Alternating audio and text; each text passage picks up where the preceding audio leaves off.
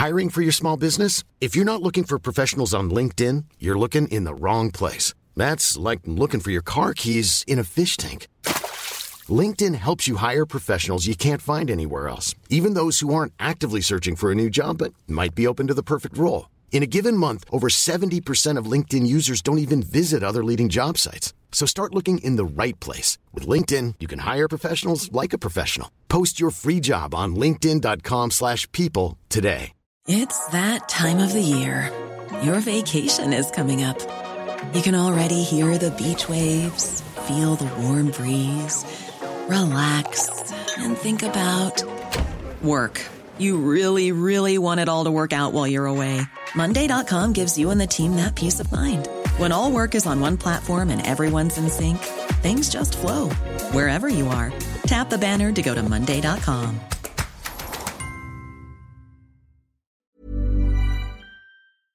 Hello, Media Podcast friends. We have another bonus episode for you today, all about fake news.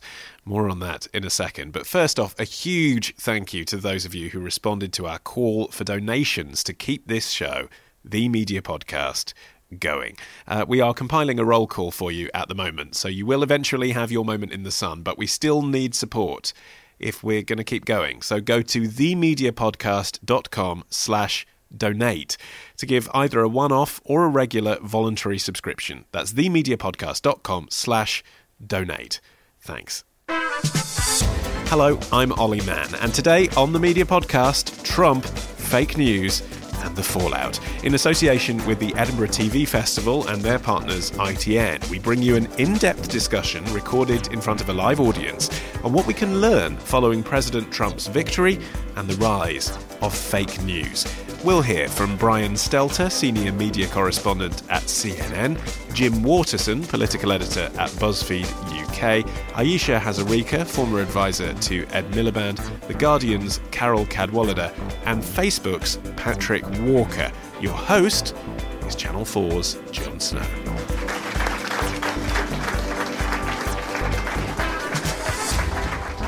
I want to start with you, Brian. You've said there are three main types of fake news.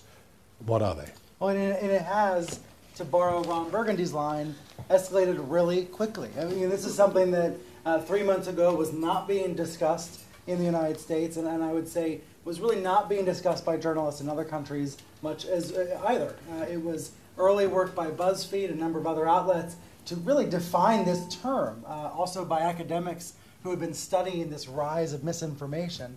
I think calling it misinformation or lies or hoaxes can actually help clear some of this up. But the way I defined it on CNN a few months ago, I thought about three buckets of fake stories, and we saw examples of each. The basic made-up story, a fake news story designed to deceive people, is what I think of as the purest form of the so-called fake news idea. This is a story any of us up here could put online right now, something totally made up out of our fictional, imaginations, designed to gain traffic, gain millions of page views, partly through social networks, people spreading it online, partly through old-fashioned email forwards. The idea here is to profit off of fooling people. And of course, we've all known that. That's been around for as long as people have been talking and printing articles even in newspapers. But now it is a more concentrated, purified form of made-up news, things that are designed to trick people. The second bucket I would describe as a hybrid, an article that's half real, half fake, or a little bit real and mostly fake. I had this happen to me on a personal basis. The first paragraph of the story was all entirely true, and then the last four paragraphs were entirely made up. So how you figure out that when you're a news consumer, how you know where the truth stops and the lie starts is awfully confusing. I think of those as hybrids, and they're kind of more dangerous because they're more sophisticated versions of fake news, taking a glimmer of truth and then building on a lie. And then the third bucket I described a few months ago on CNN was these hyper-partisan Facebook, Twitter pages, anywhere on social media you can find these hyper-partisan communities that are ignorant to the truth. It's not that they are wrong with their information, but they are selective, they are confusing. A lot of the lies about Hillary Clinton's health would come from these hyper-partisan pages. Taking a true picture, maybe her stumbling, and then building out this crazy story off of it. So I think of those three buckets. But I got to say, even that is 3 months old, and we're probably past that point now. And Margaret Sullivan in the Washington Post this week suggested we should just retire the term fake news altogether. She could very well be right about that. The term has been exploited, misused, redefined by partisans, including by the President-elect of the United States a few hours ago, calling the most recent reporting about Russia fake news. That's not the academic version of fake news. It's not what the term has come to mean for the BuzzFeeds and CNNs of the world. But we are seeing a redefinition of this language. And so I would say these pure sites, these hoaxes, these made-up stories, that's the pure version of this. That's the pure concentrated problem in front of us. And then from there are related problems about why people are labeling real news organizations fake news. But I would start with that. I would start with those stories that are very clearly designed to deceive. Well, Jim Watson, it was said that we saw post-truth news here in Britain. Is that the same thing? I'd say that Brian's definitions are basically ones that I'd agree with, and certainly when I agreed to do this event, I didn't expect to have the President-elect of the United States tweeting that my outlet was fake news, a total political witch hunt last night before I came along here. So that was a bit of a shock, and I've scribbled out a few of the things I was going to say, but and we won't be going into the depth of the allegations, but I'm sure you can read them on BuzzFeed.com. The main thing I want to do in terms of the British take on this is, I was doing some analysis on this. We don't quite have a fake news problem in the UK yet, in the very pure sense of completely made-up stories. You do not get Jeremy Corbyn is endorsed by the Pope going viral on the UK internet, when you did get the equivalent story, Donald Trump endorsed by the Pope going viral in the US. I don't quite know why this is yet. My theory is essentially that the British hyper-partisan newspaper industry has filled the gap very, very well already, to the point where what goes viral in the UK are stories that fall into the second of those pots, the sort of kernel of truth with a massive political spin on it, which is essentially what a lot of British newspapers have been doing for decades now. So what's going viral is actually traditional British tabloid journalism in the UK, and it tends to fall into one of three topics: either Islamophobia or some variant thereof, either all Trump, Brexit, UKIP supporters are stupid and I'm a Remain person and I'm going to share this article to make me look good, or a third pot, which is something that the mainstream media is not telling you about. And those are the three strands of things that go ultra-viral on the UK internet and encourage fake news of the sort of second variety in the UK. Now, the thing with post-truth is that then becomes problematic, because is the £350 million claim on the side of a bus false? Well, it's probably dubious. I mean, there's money being sent of that sort of variety. You can then do a fact check that no one's going to read and dispute it. But to sort of label it as absolutely fake news when someone's making an outlandish claim is a big call for a news organisation. It's a big call for a social network such as Facebook to ban that. Just because someone's being a bit deluded, I mean, that's basically what any newspaper's been doing in the UK for decades now. So I actually think it's a much more problematic thing in the UK, because we've not actually gone through the outright lies stage, which has happened in most of Europe. In Italy, you've seen it with five-star movement accounts pushing that. In Germany, you're seeing it ahead of their elections. In the US, you definitely saw it, which is why we're discussing it here today. So the issue in the UK media and online and on Facebook is basically hyper-partisan sites generally taking facts completely out of context and then pleasing their audience by meeting one of those three categories I talked about. And they are, it's echo chamber stuff, and it's actually much harder to crack down on, because it's very rare that there's a complete falsehood that goes viral in the UK. Well, then, Carol, that perhaps raises the question whether the febrile political situation, both sides of the Atlantic, in each case, somehow facilitated fake news. So my experience actually was that I reported a bit on Brexit after the event. I'm from Wales, and I went to Ebbw Vale, which is traditionally it's like Nye Bevan's old seat. And one of the things which puzzled me at the time, because I was standing there in front of these gleaming buildings which the EU had paid for, against a new road which the EU had paid for, next to their new train station which the EU had paid for.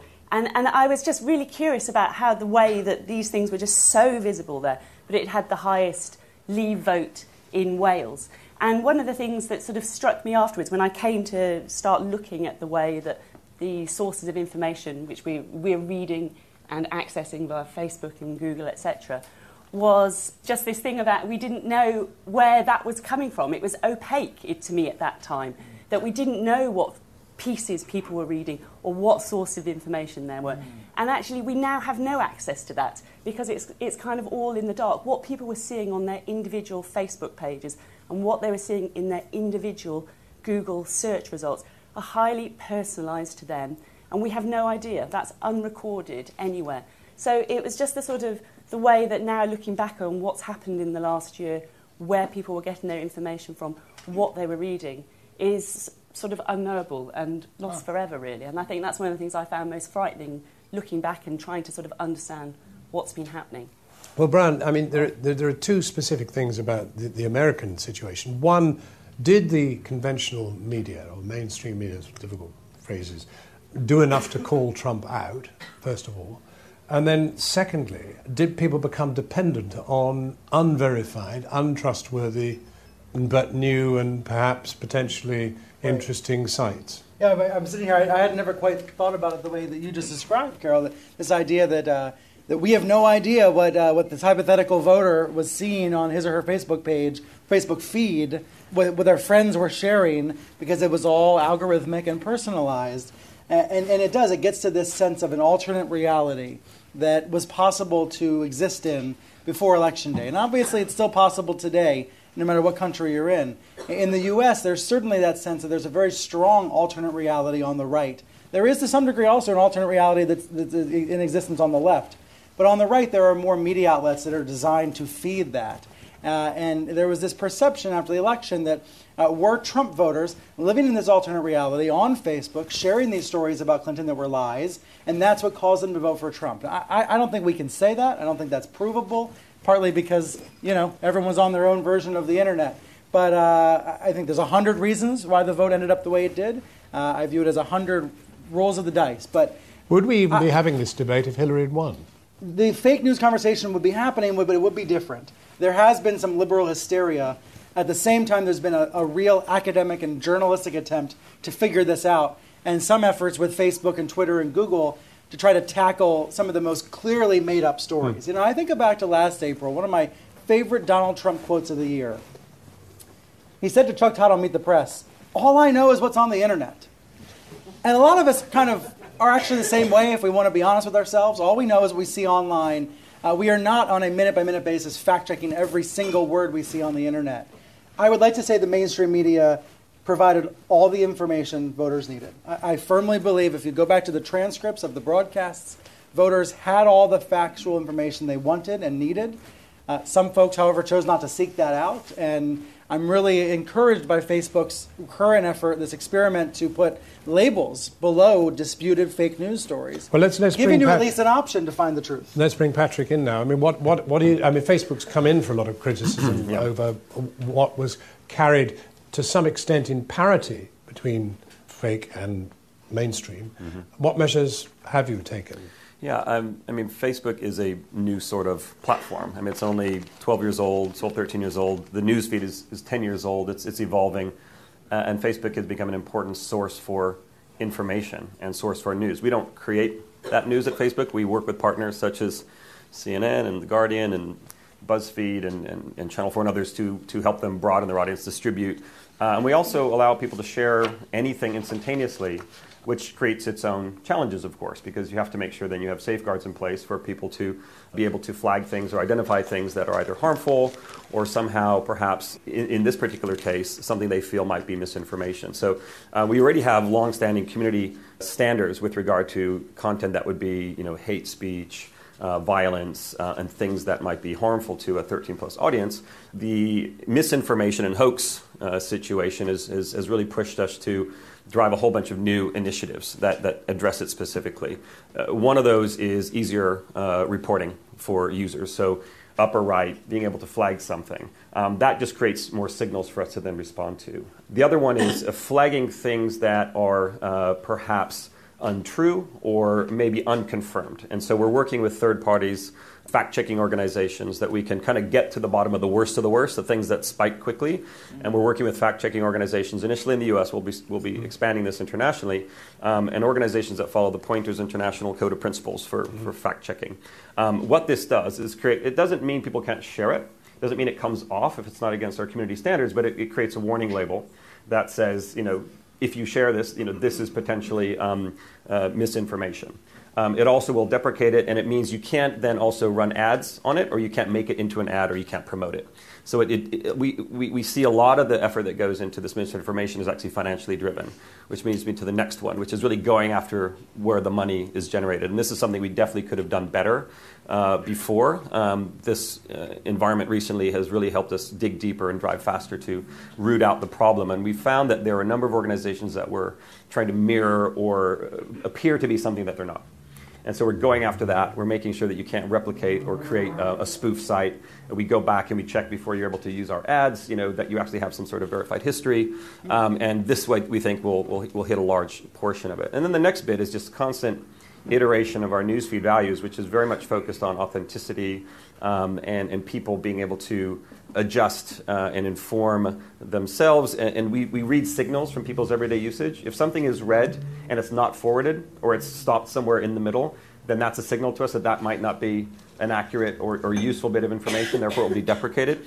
So there's all these signals, and these are things that are still in early phases. We've done workshops with news organizations in 7 cities around Europe in the last 2 months as well. So a lot of the work we're doing is listening and collaborating and trying to understand how we can do better together. But it's not an easy problem to solve, and it is a bit of a game of whack-a-mole as well, if you know that term, and just that as soon as you start to implement some sort of policy, there are always some elements that are trying to use this technology for something that might not be so wholesome for democracy. Well, it's interesting that you're going to these 7 cities. I mean, one of the things that I think you detected, Aisha, and which I think was apparent, was that there was a very big diversity between London, metropolitan London, and the country. And it probably was true of New York and the country, yes, and Los Angeles and the country. Yeah, I mean, there was a huge disconnect. And what I found, particularly speaking to MPs and myself going kind of around and about, and of course being a media commentator as well, there was such a divergence. You'd be in a television studio with lots of commentators from London, and they would say very, very confidently, there is no way we are leaving the EU. Absolutely no. And this was right up until before the Sunderland results dropped. I was in ITV studios. But you would speak to MPs, particularly Labour MPs with northern constituencies, and they would bring back intelligence saying, look, I've been door knocking every weekend for 7 weeks and I haven't met a single person on the doorstep who wants to vote to remain in the EU. And they were bringing this information back, but there was just, for some reason, we just didn't want to hear it. And I think that's partly, I mean, I found this in the 2015 general election campaign, particularly with Twitter and Facebook, because political campaigning by its nature is hyper partisan, and as Jim said, our traditional, particularly our print media, our broadcast less so because there are different impartiality rules, but our newspapers are very, very partisan. There's a conflation between news and comment as well, and I think that has just made people think what politics is, and having a view now is about being hyper partisan, and it's about going into your comfort zone, not really looking at what's actually happening, but going into a safe space where you get confirmed what you want to hear. So in the 2015 general election, we thought Ed Miliband was going to be Prime Minister because we had this phenomenon called Millie fandom, because some lovely sort of 14-year-old girl was like, I think Ed's quite hot. And like, I know, just bear with me, but like, and it kind of, so we were all in the echo chamber of our Twitter feed, and it was like, yeah, this is like going really, really well. And, and again, of course, there was the stuff about the polls. I mean, the other thing that comes into all the fake news and the politics is the polling industry's had quite a tough time for not catching big things that were happening, Brexit, Hillary and things. So we had polling companies saying, oh, Labour's on course to being the biggest party. But we would go out on the doorstep and we would hear something different. But then we'd look at our sort of Twitter feeds and our Facebook, and everybody, including senior politicians, senior strategists, senior political editors, everyone retreated into the comfort zone that they wanted to. So there is a very dangerous disconnect between us and London, who have lots of power and influence and a voice, and what is going on with the rest of the country. And of course, that's essentially, in my view, what Brexit was all about. Well, Carol, one very big entity we haven't mentioned is Google, and you've written extensively about the role of Google. What is it? Well, Google isn't sitting on this stage and answering questions about their role in the news and information ecosystem. Oh, good, so we can beat them up then. You can never be sure they're not present here in some form. Yes, I understand they might be in the room. So I think the thing is that the issues are so big. What is at stake is so massive. Democracy is at stake. Our political system is at stake. These are massive questions, and the role of Google and Facebook is absolutely huge in it. So it's all very well for us to sit here and opine, but actually the technology giants who are serving us these absolutely, we don't know how they are working. I've got no idea how your algorithm surfaces news to individual users. I've got no idea, despite writing about it for the last month, how Google's search algorithm works and why it is surfacing right-wing, extremist, hate websites, you know, in answer to very simple queries. Just mention the Jewish question. So, well, it started out, I think I just started out typing Jews into Google, the search bar. And this led me very quickly to, I think I wrote, are Jews? And Google gave me the suggestion, evil. And I was like, well, that's an interesting question to ask Google. Let's see what happens when I just click return and ask that. And I got 8 out of 10 of the top search results were to anti-Semitic hate sites, which said, yes, Jews are evil. And from there, I got led down a kind of into a sewer, really, of like, I had, you know, the internet, we use it all the time, every day. I write about the internet as well, you know, from a sort of mainstream point of view.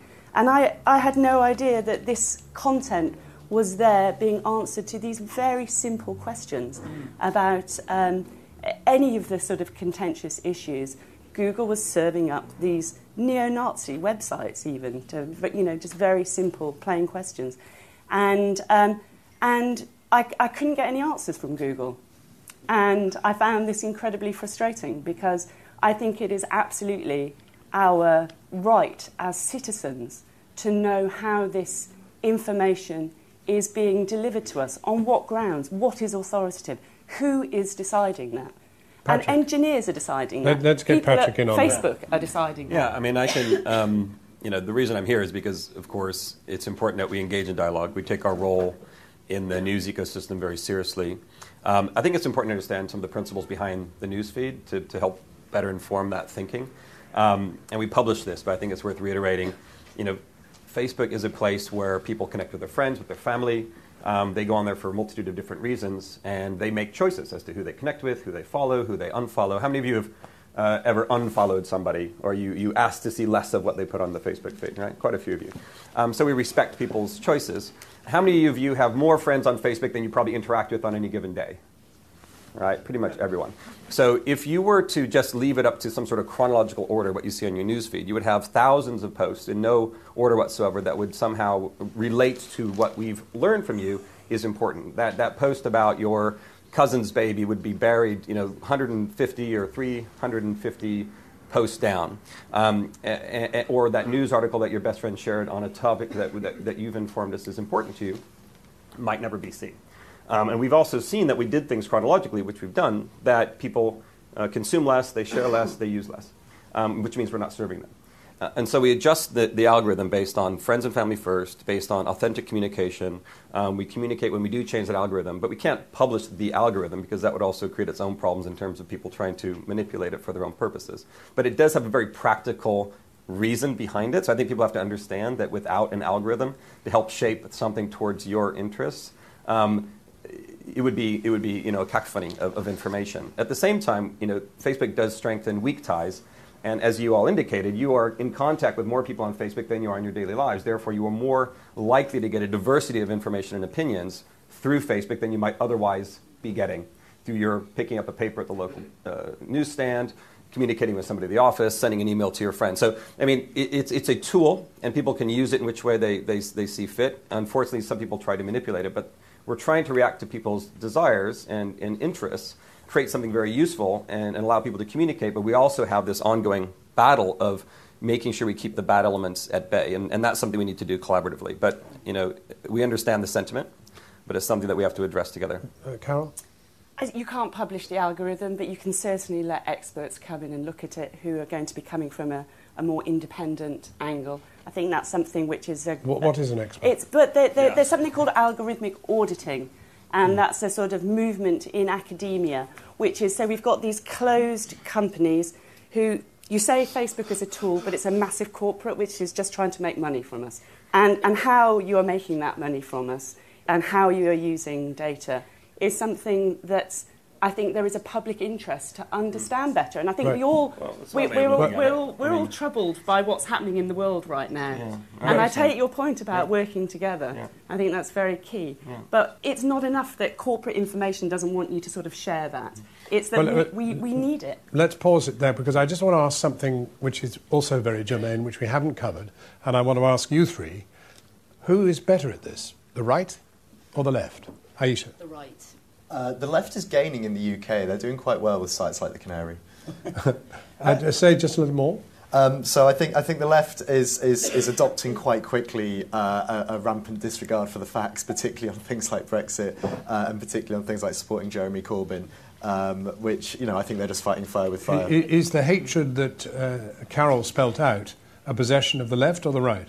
I think that's mainly on the right, but I mean, in terms of fake news and spreading things, then I think the left... Just to come back that, I think certainly, particularly with Corbyn, that's a really interesting phenomenon we're seeing, because their now approach, their media strategy is, in terms of mainstream media, we're going to sort of disregard that a bit, and we're going to pursue much more on the social media, the Facebook, the Twitter, this kind of hyper-partisan thing.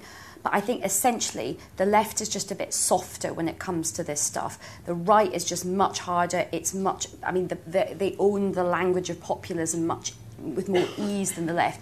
Sometimes when we were debating, over the last couple of years, it feels like, we turn up with a potato gun to sort of a machete fight in terms of our language, and now, the left, as Jim said, is trying to tool itself up. But it's really hard to be really that aggressive about food banks. You know what I mean? In terms of that applies to journalism as well. I mean, yes, in the U.S. there's more of an appetite on the right for these fake sites right now. Certainly, there was more of an appetite for pro-Trump, anti-Hillary stories than there was for anti-Trump, pro-Hillary stories. That was true sort of in the fake news world before the election. There is, however, now some appetite for anti-Trump BS on the left. So there's some of that going on.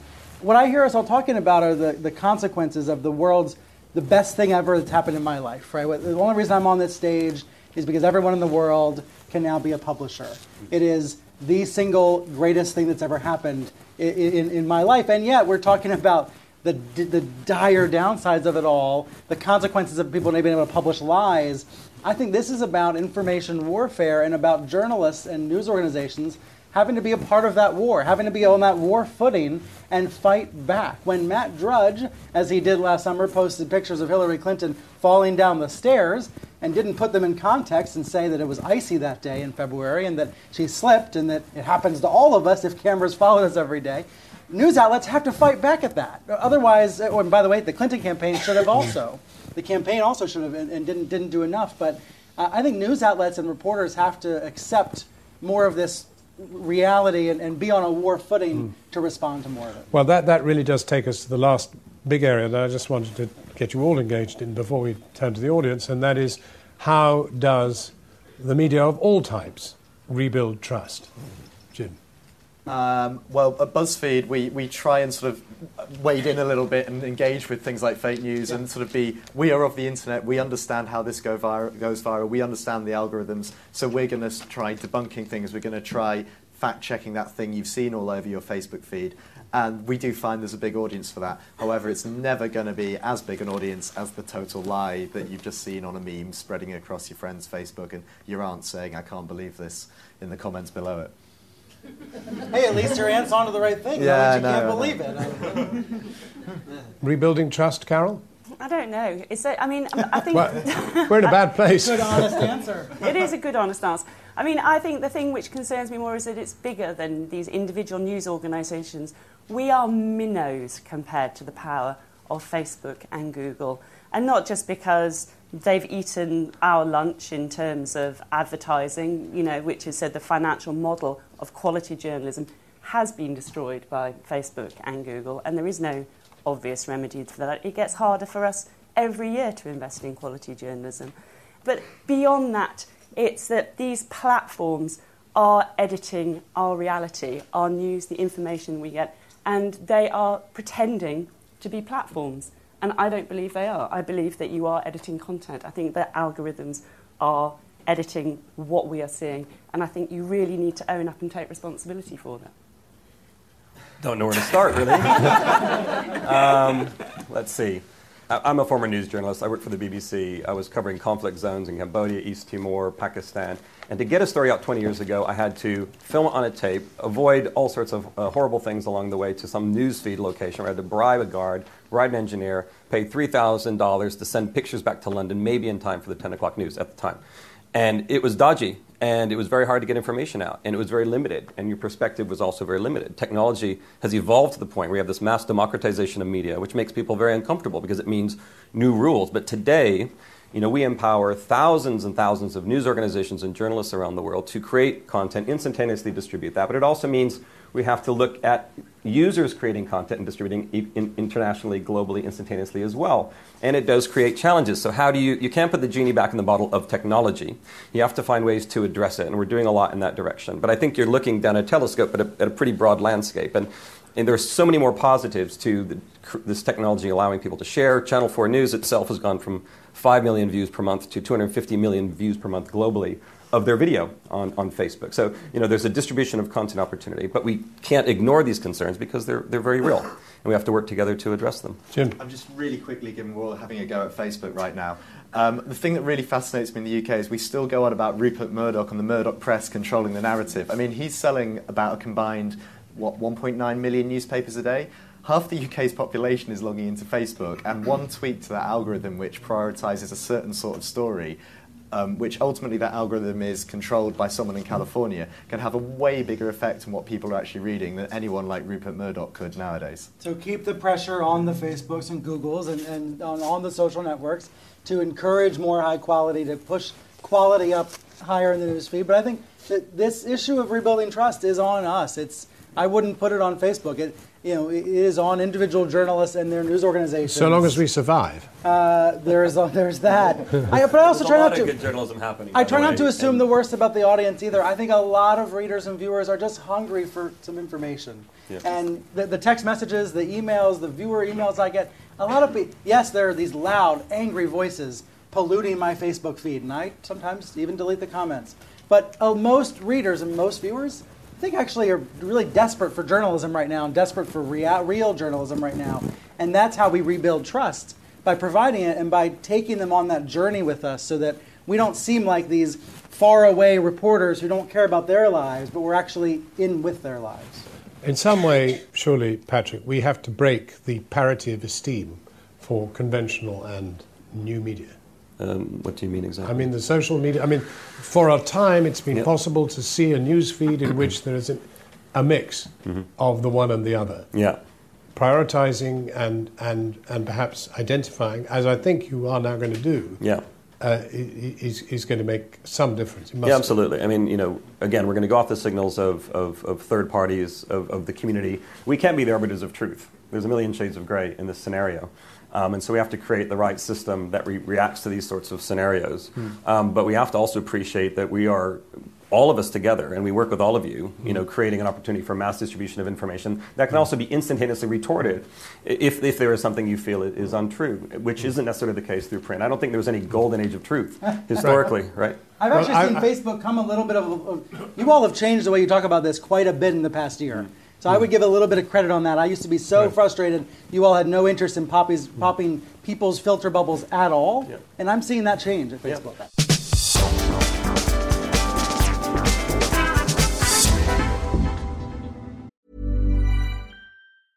Cool fact, a crocodile can't stick out its tongue. Also, you can get health insurance for a month or just under a year in some states. United Healthcare short-term insurance plans, underwritten by Golden Rule Insurance Company, offer flexible, budget-friendly coverage for you. Learn more at UH1.com. Hiring for your small business? If you're not looking for professionals on LinkedIn, you're looking in the wrong place. That's like looking for your car keys in a fish tank.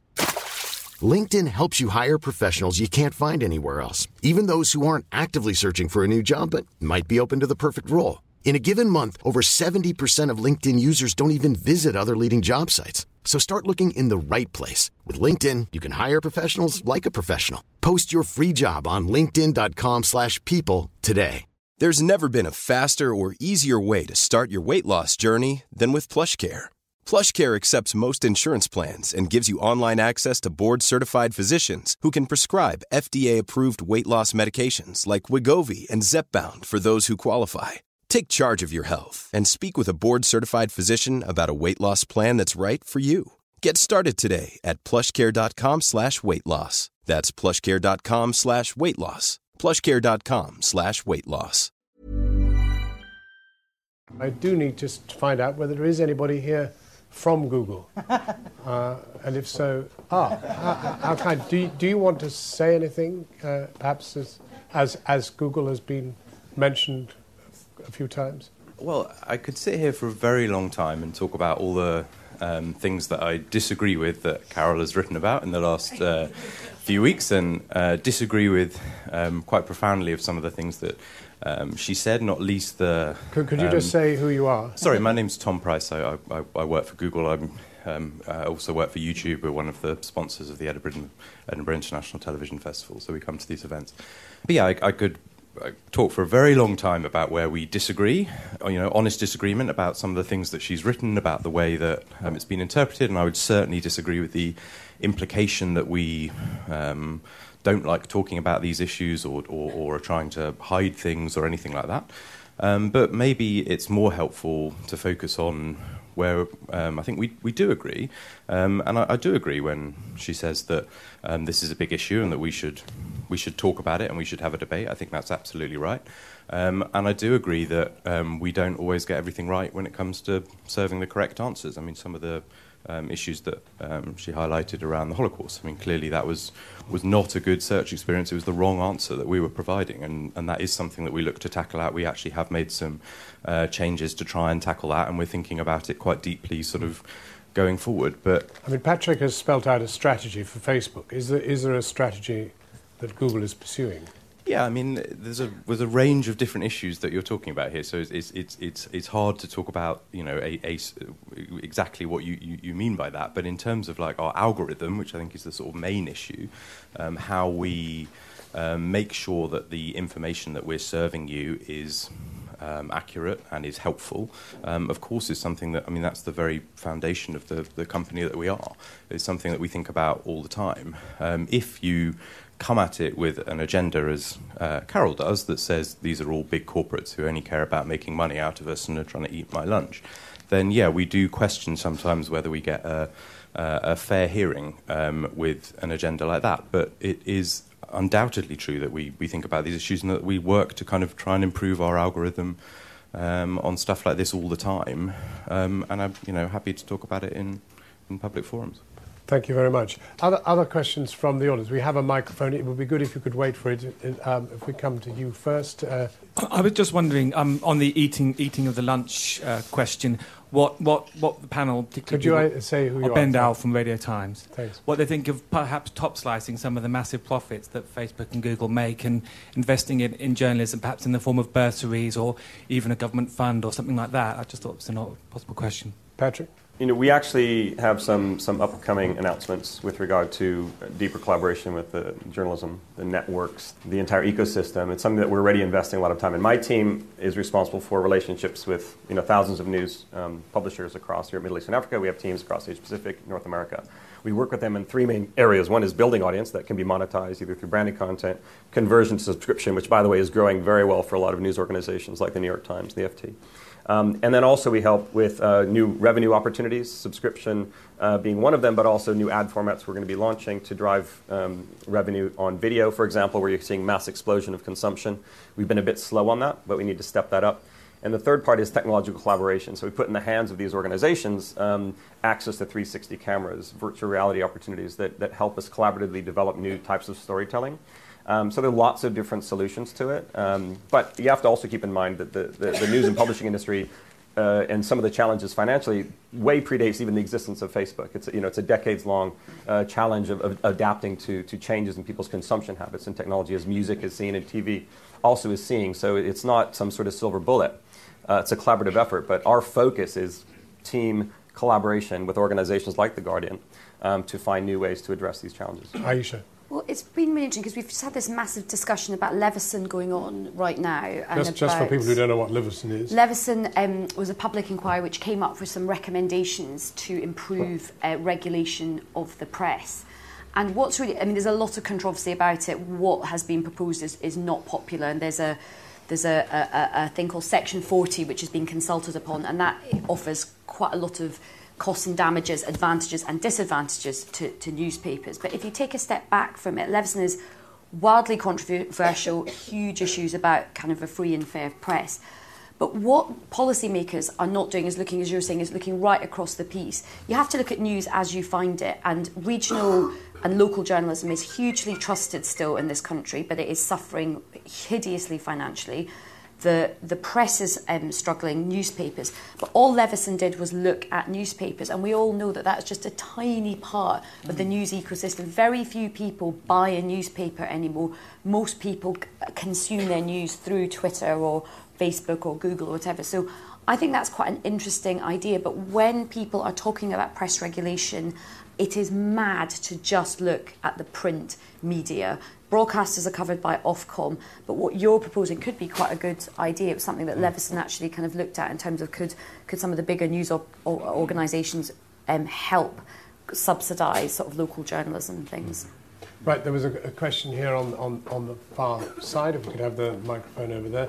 Yep. So could you clearly, tell who you are? My name is Frank Radis. I'm a former journalist and a current marketing consultant. And bad or good, the internet distribution platforms and news organizations are sources now. Brian actually did a whole segment recently on what Trump's sources were. And I think the idea of trying to co-opt these sources to work with journalists as opposed to us journalists fighting them isn't such a bad thing. But my real question is, and I'm going to go back to where we began this conversation about the documents that were released last night. Should we have published those documents? Well, Jim. CNN didn't, so... As I say, I woke up this morning having made some notes for today and certainly did not expect my site to have published a series of allegations about the President-elect which should have prompted his comments. I would say that they are unverified, and yet this is a document which is being discussed across media circles, across security circles. If it is being briefed to the President-elect, then it's better to be able to see what he's being briefed. So that's certainly our corporate line. But I would argue that in the past, documents of this type would be released, journalists would look at them, then they would cull through them and determine what parts of those documents were verifiable or were worthy of being reported upon, as opposed to simply mass distributing them, which is something that we can now do because of these distribution platforms. So is that a good thing or a bad thing, Brian? I'm still figuring that out, to tell you the truth. My gut reaction to this morning was that, yes, BuzzFeed decided to publish the documents.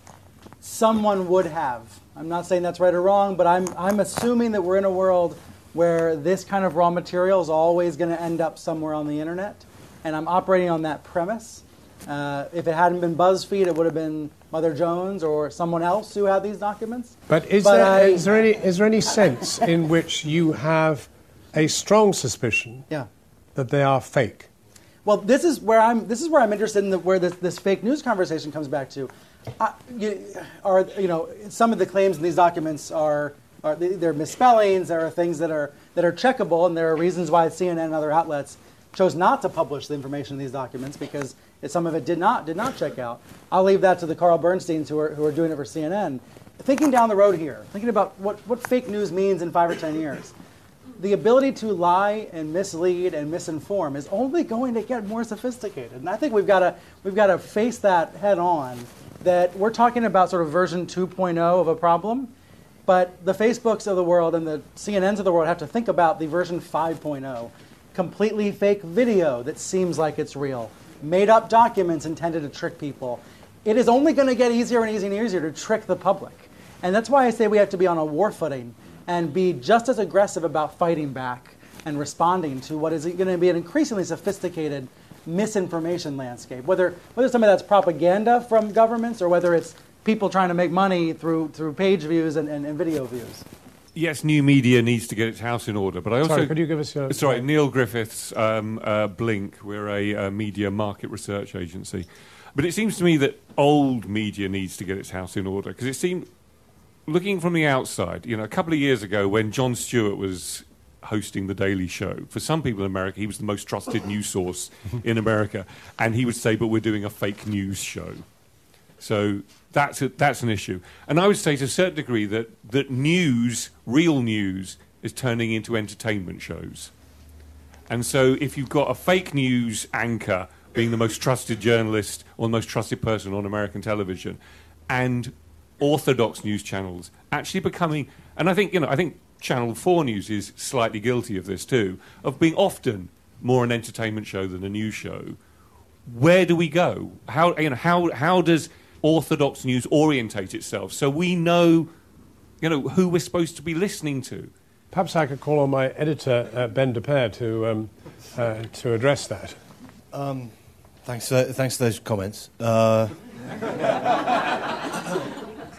find them entertaining because I've just been through the period of a really intense year of news. We've just been through a 3-month period where we had the only journalist news team in Aleppo. We led on Aleppo for probably 20 out of 30 days before Christmas. I didn't find anything that we did from Aleppo entertaining. If you did, I'd go and see someone. That's quite a cheap shot. Sorry, so let me just... That is not all you did at Channel 4 News. Sorry, no, that's... Okay, I'm going to carry on. So no cheap shot. That's fine. You start it. Anyway, we do kick around the topics of the day. We've become much more interested in identity politics. The voices in the world have become louder because the world has become an angrier place.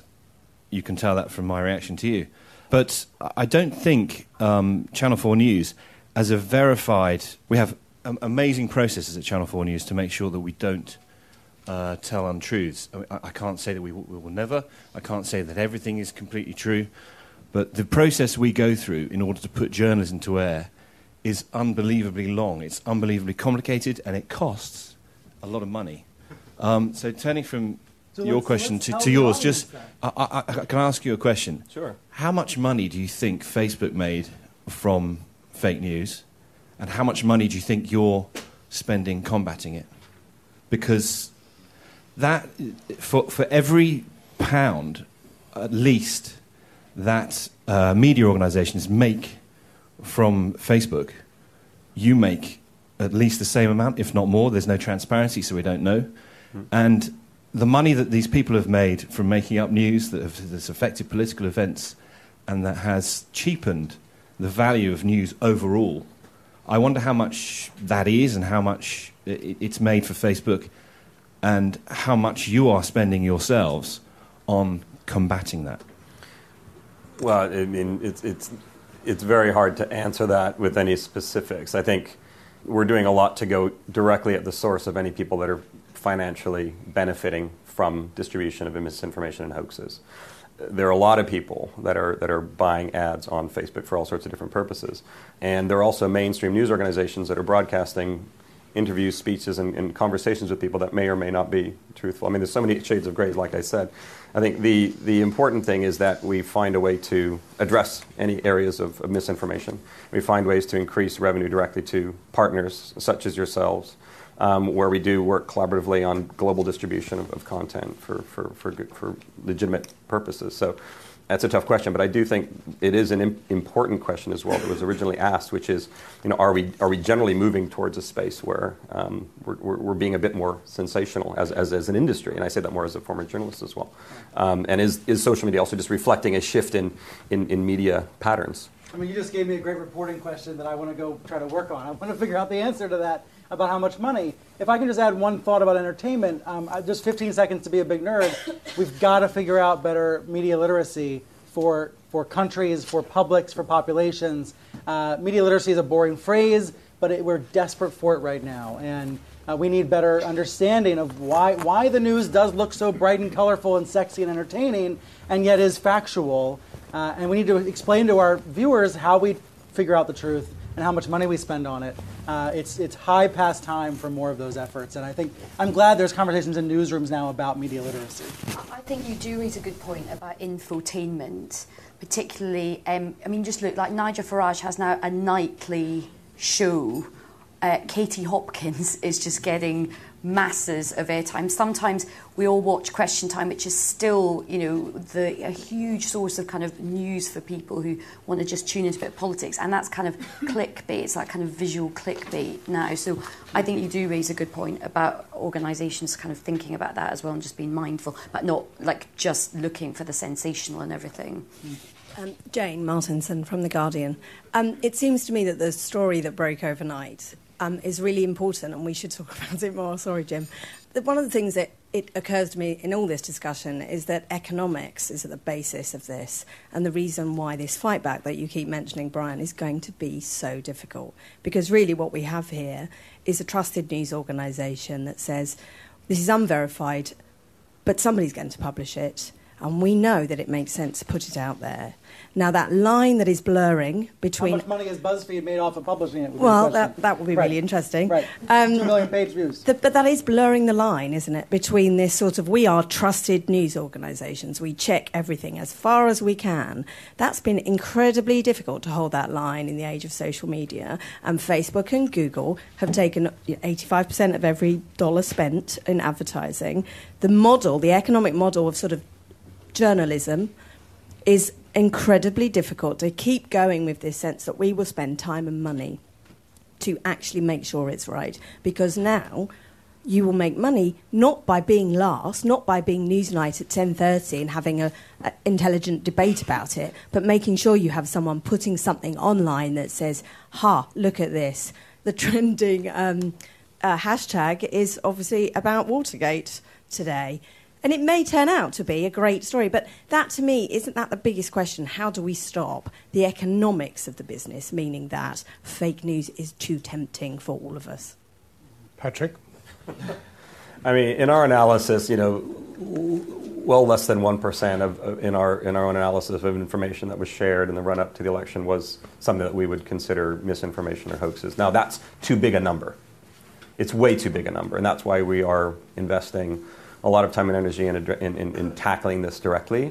We are all mostly commercial organizations, but it doesn't mean we don't have principles, we don't have missions that we're trying to fulfill that are of a higher nature, and we definitely have that. We're about connecting people, and the other thing I think people have to be aware of, when people access their information on Facebook, they're accessing Channel 4 on Facebook, they're accessing the BBC on Facebook, they're accessing Al Jazeera on Facebook, they're accessing legitimate news organizations that do great journalism through this platform as they are accessing pictures of their friends and their family. So we are interlinked in finding solutions through technology, but also through education. And we're going to be making some announcements soon on trying to get deeper into solving this collaboratively. But it is not as simple one tweet sort of solution. I think Ben asked a very specific question: how much money? I think Carl Bernstein's name is being bandied around at the moment in association with this story. He said, "Follow the money." You haven't answered that question. And this question of and also Jane's follow-up about the fact is that you said it was nonsense that you're just big corporates making money, but you are big corporates making money. It is at the heart of everything, and I think that's well, I'm not trying to dodge the question. I'm just saying it's very hard to quantify something that also is an area that's certain shades of gray. Now, we are going after the worst of the worst in terms of sources that are inaccurate, and we're doing a lot of work there. It is an imperfect process. We also have systems where we do put our hands up when we do make mistakes. And, look at publishing. If something that's a misinformation or it's shared through a newspaper or even a website of a news organization gets retracted, it may be days later or buried on page 36. In social media world, these things can be addressed immediately, publicly. People have much more of a voice today than they've ever had. And that just means the landscape is shifting. We have to adapt quickly, like Brian said. It's not just Google and Facebook. It's also politicians. Yeah. Donald Trump said Google, this is true, right? He said Google was rigged against him to try to steal the election from him. I'm trying really hard now in January to remember what he said during the campaign, because there was so much that was untrue that we need to keep coming back to remember, even if news outlets do their best, and even if social networks figure out how to combat this stuff, if we have politicians misleading people, not in the way we've always seen for 100 years, but in these new ways, these new kinds of lies, none of us on this panel have a solution for that. I'm very conscious that we are at the end of our session. There were a lot of hands up. I think it'd be the most democratic way to end with a couple of points from people from the audience. There were two people over here. On the far side there, if you could get the microphone. Yeah. We make. Could you say who you are? I'm Anna. I'm from Princess Productions, and we make entertainment shows. And we're doing some work at the moment for the BBC with the Daily Mash. And I just wonder, sort of the flip side to the question the gentleman over here asked is there a worry with new rules and a crackdown on fake news that there are implications or consequences along the line for satire? And at what point do we end up having to hashtag joke like we have to hashtag ad? And it's a slightly flip side of the question, but I thought it might be worth addressing. Brian, are you going to hashtag? You know, I'm glad you asked that. My head had not gone there yet in this conversation, so that's fascinating. Huh. I mean, I think actually what has been so missing from our political discourse is really good biting satire, actually. I'm in a camp which would say bring back Spitting Image, if you could just bring back all those kind of people that made those original brilliant characters. And I think satire, I'm very glad to hear you were doing some stuff with the Daily Mash, because I think it's so necessary now to try. I think satire can help us try and make sense of some of the madness that we're in at the moment. What an excellent point upon which to end. Thank you very much. But I also want to thank Brian Stelter very much indeed for flying in to do this. Jim Waterson, Aisha, Carol Cadwallader, and Patrick Walker. Thank you very, very much indeed for joining us, and thank you. Well, thanks for listening to this bonus edition of the Media Podcast, and also to the Edinburgh International TV Festival and their partners ITN for donating that discussion to us. You too can support the show. Head to themediapodcast.com/donate to keep us going. Until next time, I've been Olly Mann, the producer Matt Hill, and this has been a PPM production. Until we return triumphantly with your money. Bye-bye.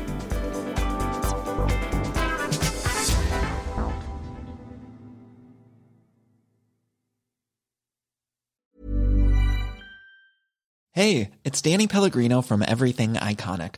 Ready to upgrade your style game without blowing your budget? Check out Quince. They've got all the good stuff, shirts and polos, activewear, and fine leather goods, all at 50 to 80% less than other high-end brands.